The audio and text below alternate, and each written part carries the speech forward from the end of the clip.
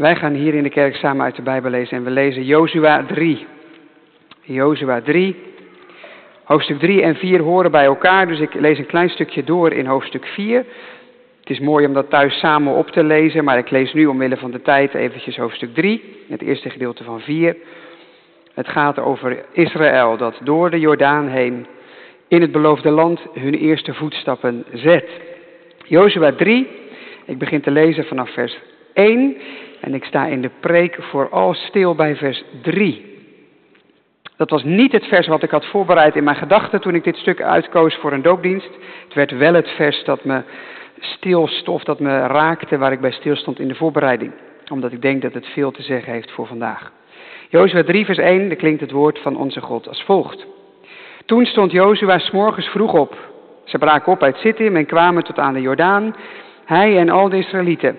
En ze overnachten daar voordat ze overstaken. En het gebeurde na verloop van 3 dagen dat de beambten door het midden van het kamp gingen en ze zeiden tegen het volk: wanneer u de ark van het verbond van de Heere uw God ziet en de Levitische priesters die hem dragen, moet u vanaf uw plek opbreken en hem volgen. Maar hou een afstand tussen u en de ark van ongeveer 2000 el lengte. Kom niet dichterbij, opdat u de weg zult weten die u moet gaan. Want u bent die weg niet eerder gegaan. Verder zei Jozua tegen het volk: heilig u, want morgen zal de Heere wonderen doen in uw midden. Tegen de priesters zei hij: neem de ark van het verbond op en ga voor het volk uit. Toen namen ze de ark van het verbond op en gingen voor het volk uit.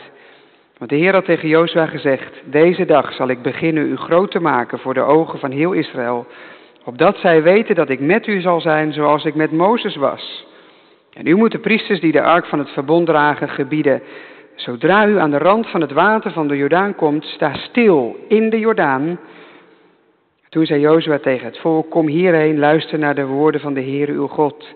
Hierdoor zult u weten dat de levende God in uw midden is, en dat hij de Kanaanieten, de Hethieten, de Hevieten, de Ferizieten, de Gergazieten, de Amorieten en de Jebusieten geheel en al voor uw ogen zal verdrijven.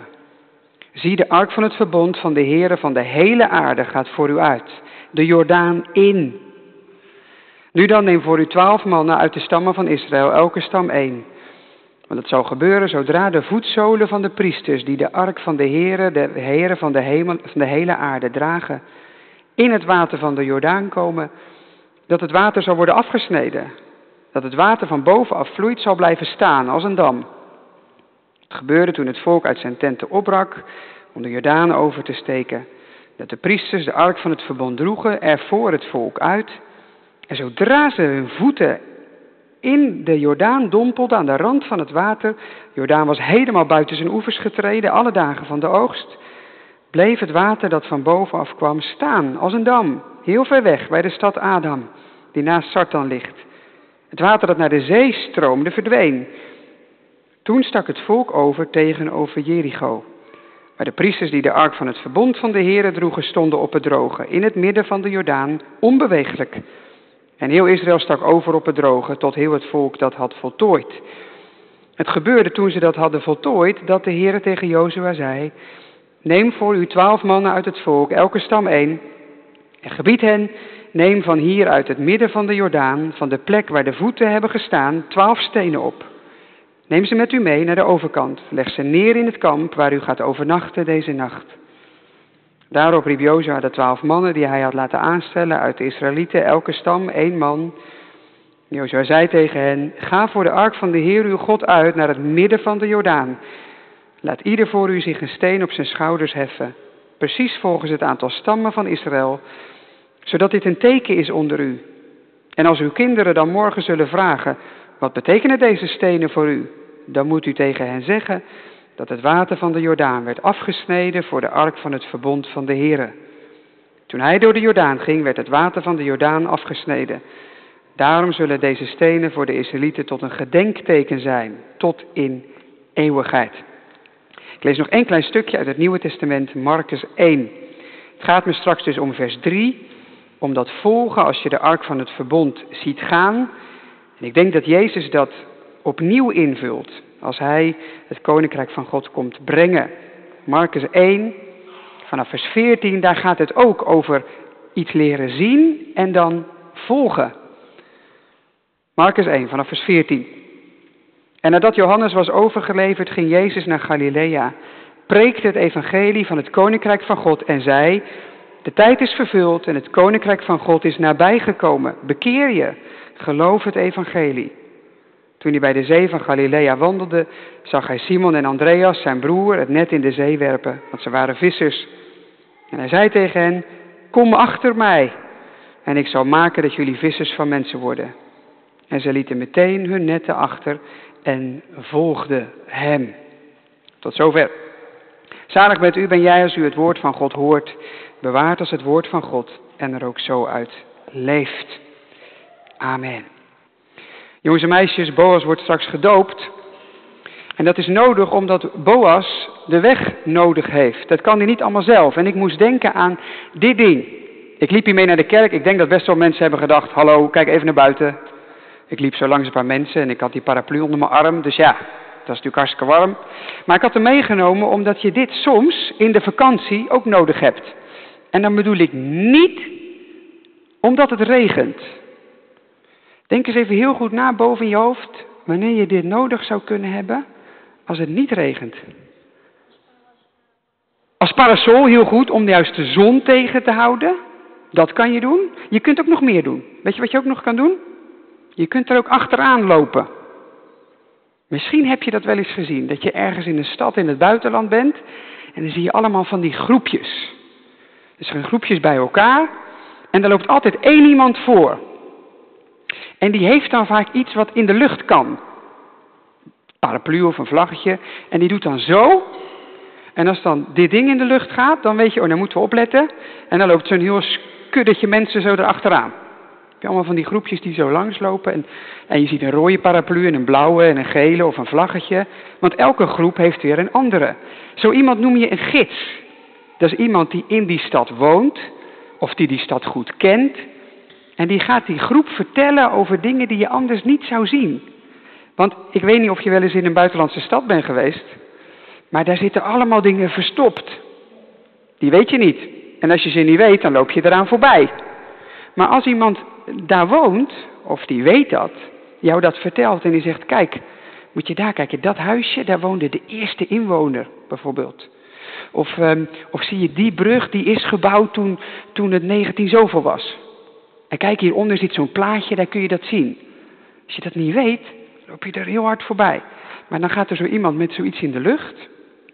En die zegt: kijk, ik ga het je vertellen. Ik wijs je de weg door die stad. Moet je natuurlijk wel volgen, hè. Je moet natuurlijk, als dan die paraplu in de lucht gaat, niet denken: nou weet je, ik wil eigenlijk de andere kant op. Ik vind dat ook interessant. En dan draai je weg. Ja, en dan is die groep daar, ben je ze kwijt. En is de kans dat je niet meer weet waar je heen moet ook best groot. Dit moet je dan wel achterna lopen. En dus zie je zo iemand dan voorlopen met zo'n heel clubje schaapjes erachteraan. Zo werkt dat bij een gids. Die heeft zo'n ding in de lucht. En dan moet je achterna lopen. En dan leer je dingen, ontvang je dingen, zie je dingen die je eigenlijk anders niet zag. Zo werkt het met de Heere God ook. De Heere God kent deze wereld en ons veel beter dan wij onszelf. En die kan ons dingen vertellen en laten zien die we zelf nooit zouden zien. En de Heere God doet als het ware ook zoiets omhoog. Dat je daar achteraan loopt, dat je hem volgt, zodat je dingen leert die je zelf nooit leren zou. Dat laat de doop van Boas ook zien. Dat hij niet zelf alles kan en weet, maar dat hij het nodig heeft, dat de Heere God zegt: kom maar achter mij aan. Dan zal ik het je laten zien. Ik ga met jou mee. Dat is wat de Heere God belooft. En de doop is daar een teken van. Dat kunnen we vandaag zien. En dat gaat over iets wat je niet kan zien. Dat de Heere God tegen Boas al zegt: ik ben bij jou. Loop maar mee.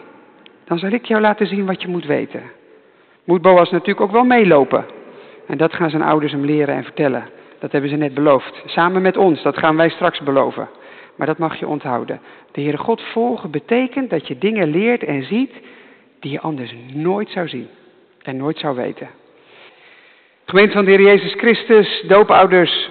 Afgelopen week is wel weer gebleken hoe krachtig water is. En hoe machteloos je bent als het in de weg komt. Een kolkende rivier, uit zijn oevers getreden. We hebben allemaal de beelden gezien. en dan houdt het ook gewoon even op? Is het soms zelfs ook gewoon levensgevaarlijk?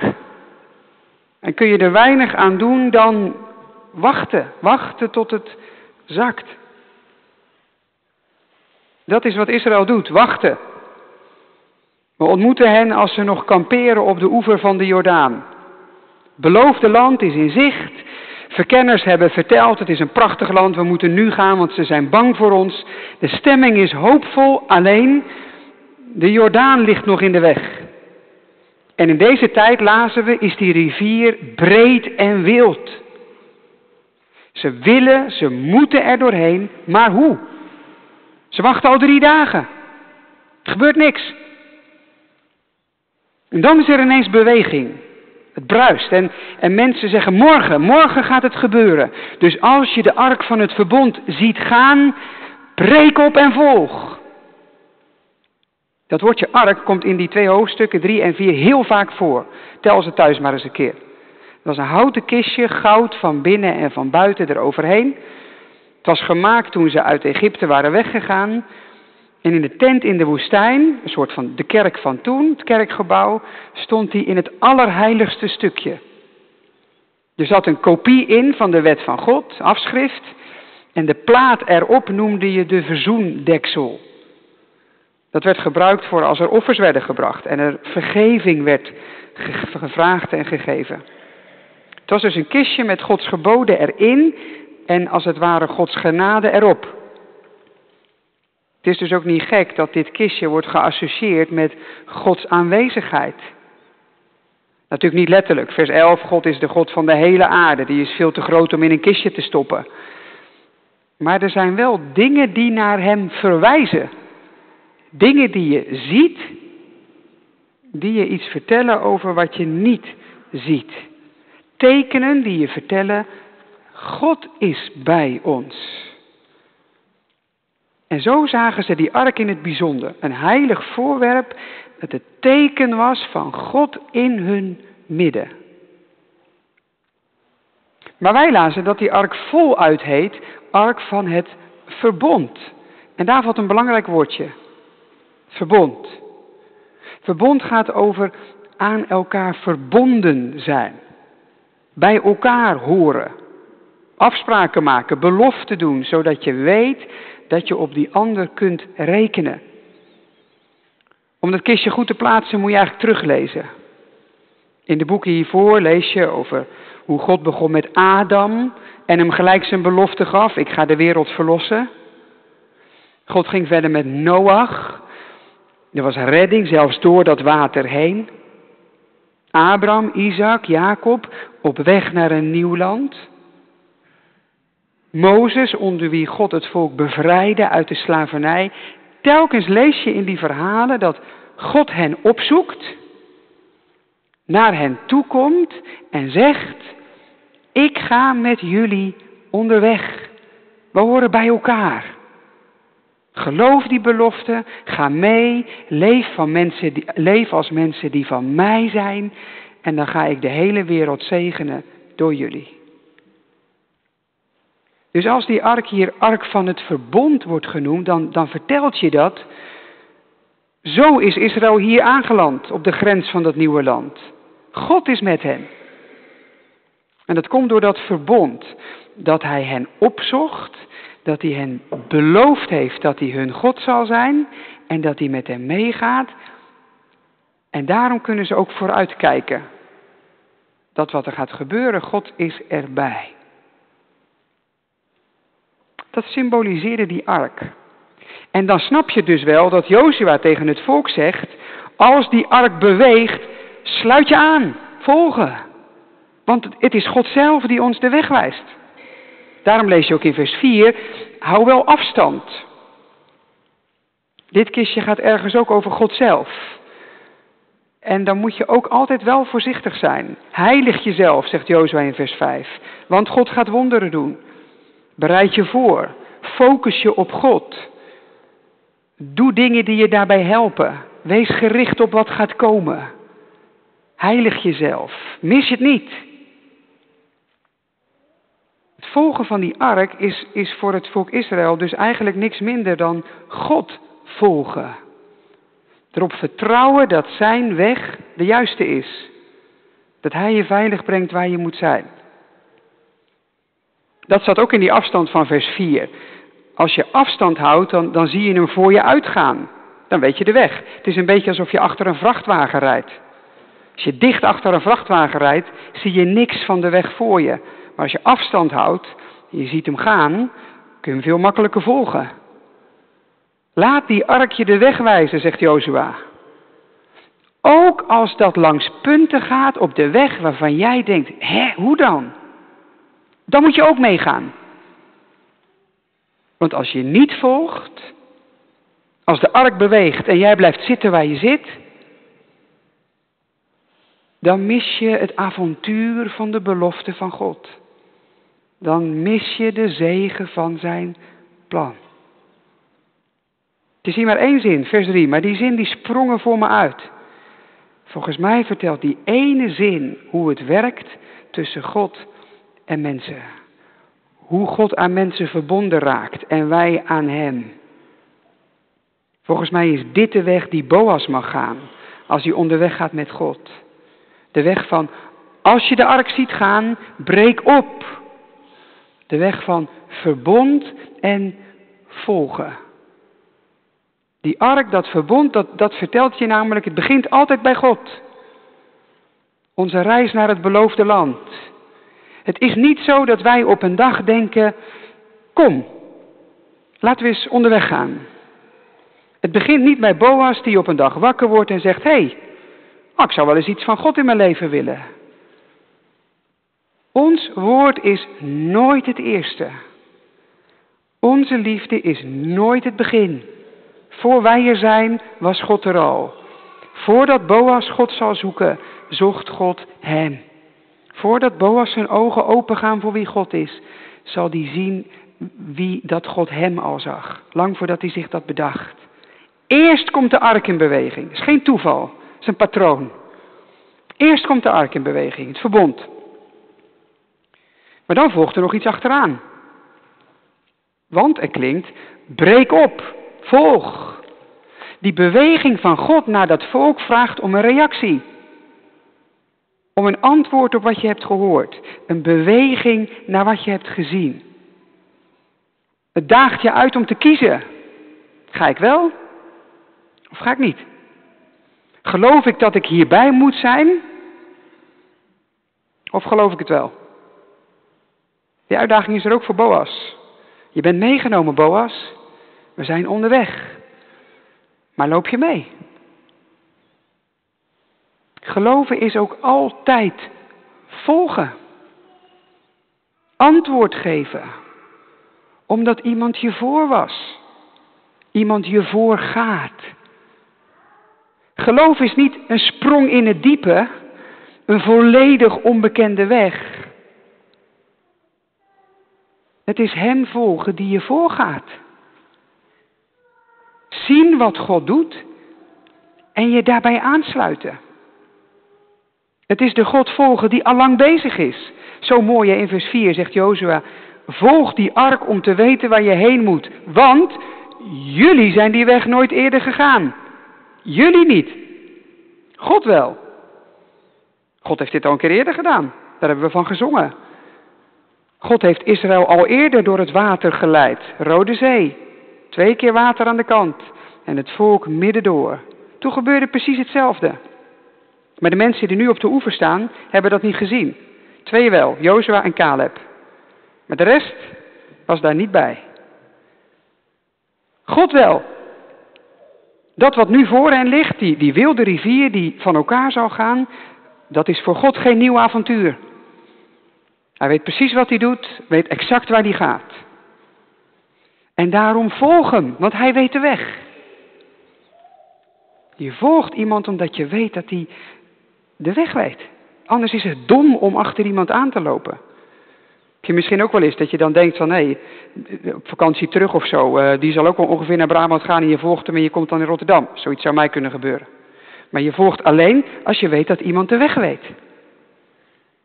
Is het toeval dat het bij Jezus in Marcus 1 precies hetzelfde gaat? Jezus komt in beweging van de hemel naar de aarde. En hij zegt, ik kom het koninkrijk brengen.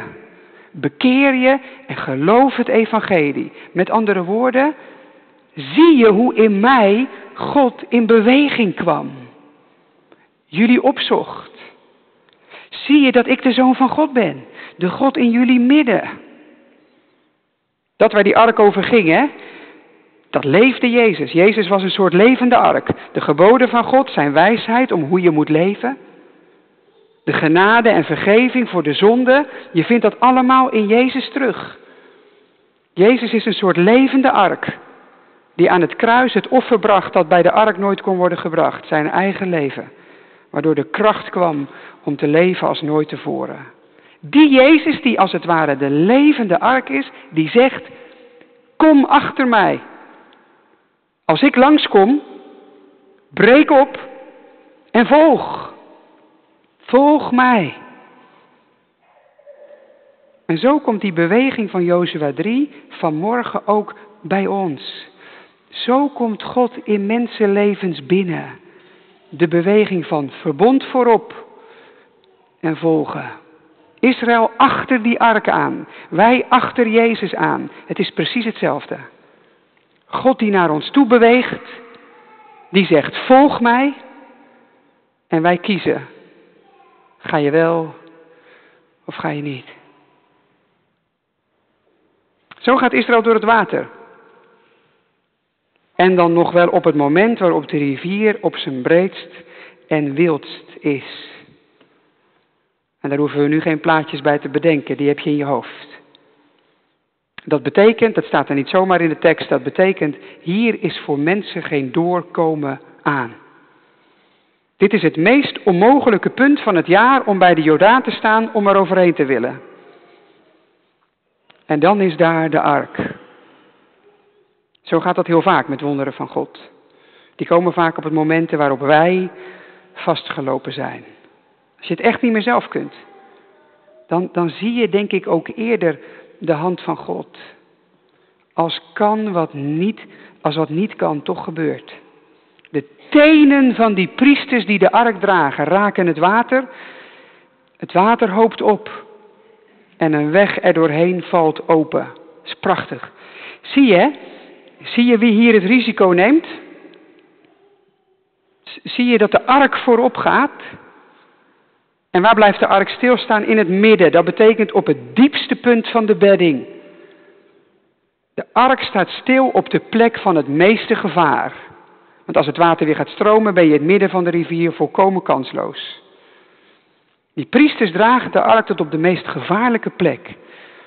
Alsof Israël mag toekijken hoe God als het ware de eerste stap zet.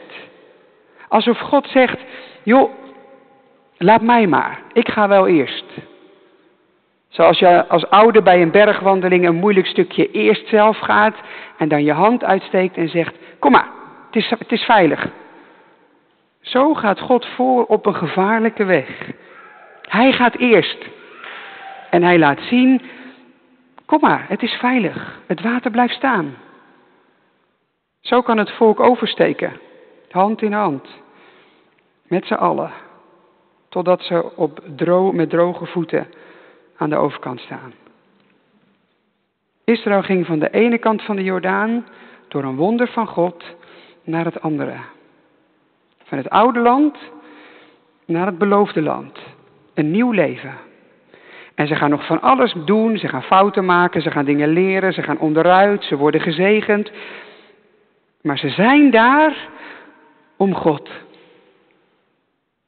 Die heeft hen door het water heen daar gebracht waar ze moeten zijn. Ik vind dat een prachtig beeld van de doop. Dat ook in dat doopformulier zat. Boas is als het ware ook door het water heen gegaan. Een teken van dat God met hem bezig is gegaan. Een nieuw leven geeft, een nieuwe toekomst, een nieuwe weg die je met je gezin bent gegaan. En er zal nog van alles gebeuren. Mooie dingen, moeilijke, onderuit gaan, overwinningen. Maar het is God die je brengt waar je moet zijn. Zo komen wij Zo komt Gods volk veilig waar het moet zijn. Omdat God voorgaat en zegt, kom maar, het is veilig. Je kunt mee. Nou, als je zoiets meemaakt, hè, als je bij de Jordaan staat en je hebt dat gezien en je bent er doorheen gelopen. En ja, dat vergeet je toch helemaal never nooit meer. Ja, dat zou je zeggen. Maar dat gaat vaak sneller dan je denkt. Het leven neemt je mee en de grote dingen die God in je leven deed, die raken naar de achtergrond. Gebeurt gewoon. Je hebt iets als een wonder ontvangen, je was helemaal onder de indruk en het vervaagt. Plus, die kinderen die nu op de armen van hun ouders worden meegedragen door de Jordaan, of de kinderen die zullen worden geboren aan de overkant, die zullen zich dit niet herinneren. Hebben het zelf niet gezien. En dus komt er een monument. Een gedenkteken. Iets dat eraan herinnert. Elke stam van Israël, 1 man, neemt een steen mee.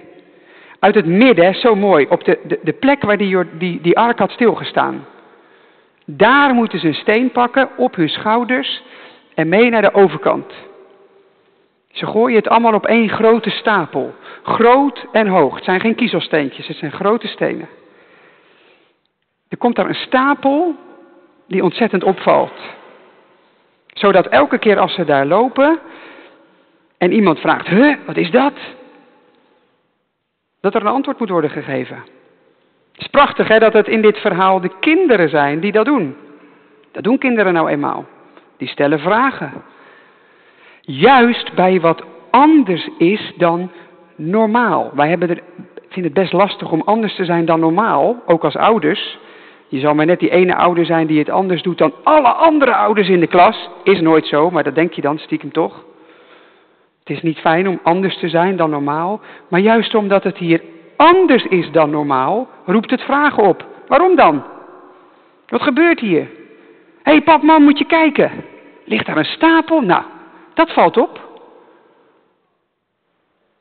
En dan mogen de ouders gaan vertellen. Wat voor bijzondere dingen ze hebben meegemaakt. Hoe ze de Heere God aan het werk hadden gezien. Dingen die niet konden, maar toch zijn gebeurd. Hoe hij op een doodlopende weg nieuw leven had gegeven. Terwijl zij er al niet meer op hadden gerekend. Nieuwe hoop.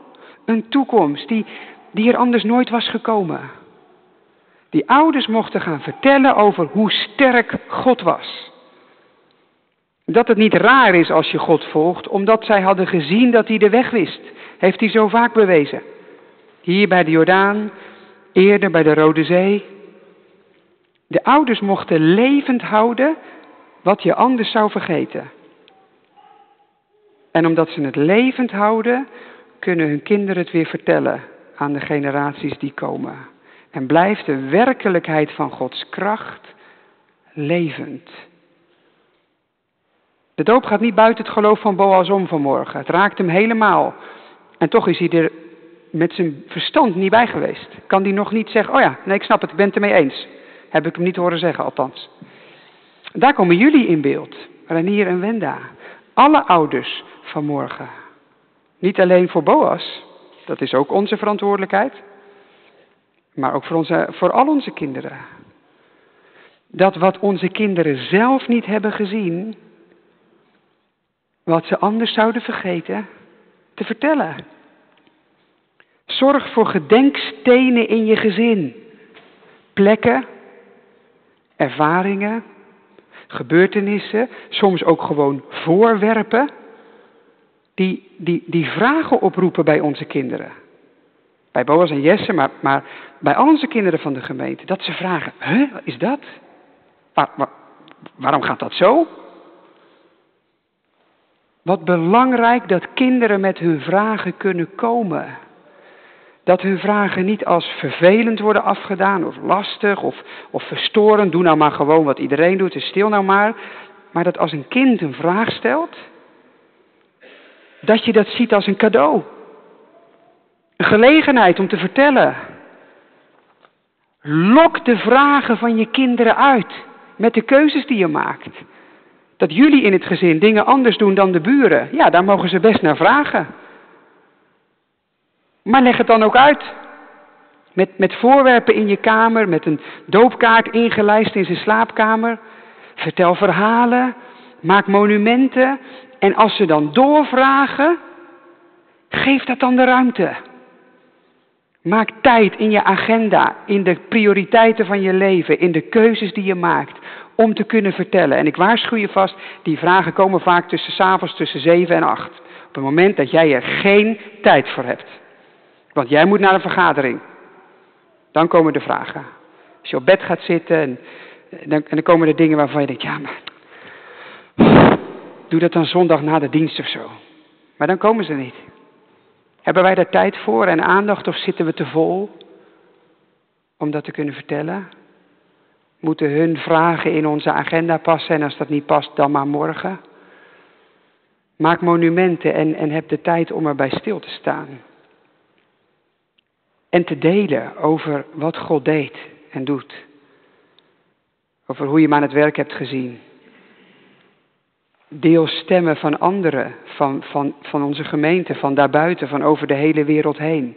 Van mensen die getuigen dat ze Jordanen uit elkaar hebben zien gaan. Getuigenissen van Gods kracht in deze wereld. Er is zoveel te delen. Ook als dat niet in je eigen leven is. Als je even zo'n fase hebt dat je dat niet kunt aanwijzen. Er zijn verhalen genoeg. Van mensen die God aan het werk hebben gezien op een manier die eigenlijk helemaal niet kon. God zit al eeuwenlang niet stil. En dat gaat hij niet doen ook. Leer je kinderen vertrouwen voor de toekomst. Juist om wat er voor ons al is gebeurd. Daar worden ze sterker van zelf. Maar dan kunnen ze ook met anderen onderweg. Zo ging Israël door het water. De ark van verbond kwam in beweging en zij volgden. Zo kwamen ze thuis. En als ze dan aan de overkant staan, dan kijken ze terug en vertellen ze elkaar. Moet je kijken hoe God bij ons was. Ongelooflijk. Je zou het niet geloven, maar het was echt waar. God is in ons midden. Zo mogen wij ook leven. Ga zo door deze wereld heen. Samen met je kinderen. Als je Gods verbond ziet gaan, zie het. Herken God erin en volg. En kijk ook af en toe eens om. En vertel van wie God in jouw leven was. Zo kom je thuis. Zo kom je op de plek waar God wil dat je bent. Hun ouders hadden eerder al ervaren hoe goed God was. Hoe groot zijn daden waren. Hij spleet het water en met droge voeten vervolgden zij hun wonderlijke route. Vertel het door. Vertel het nageslacht wat hij gedaan heeft door zijn grote kracht. Halleluja. Amen.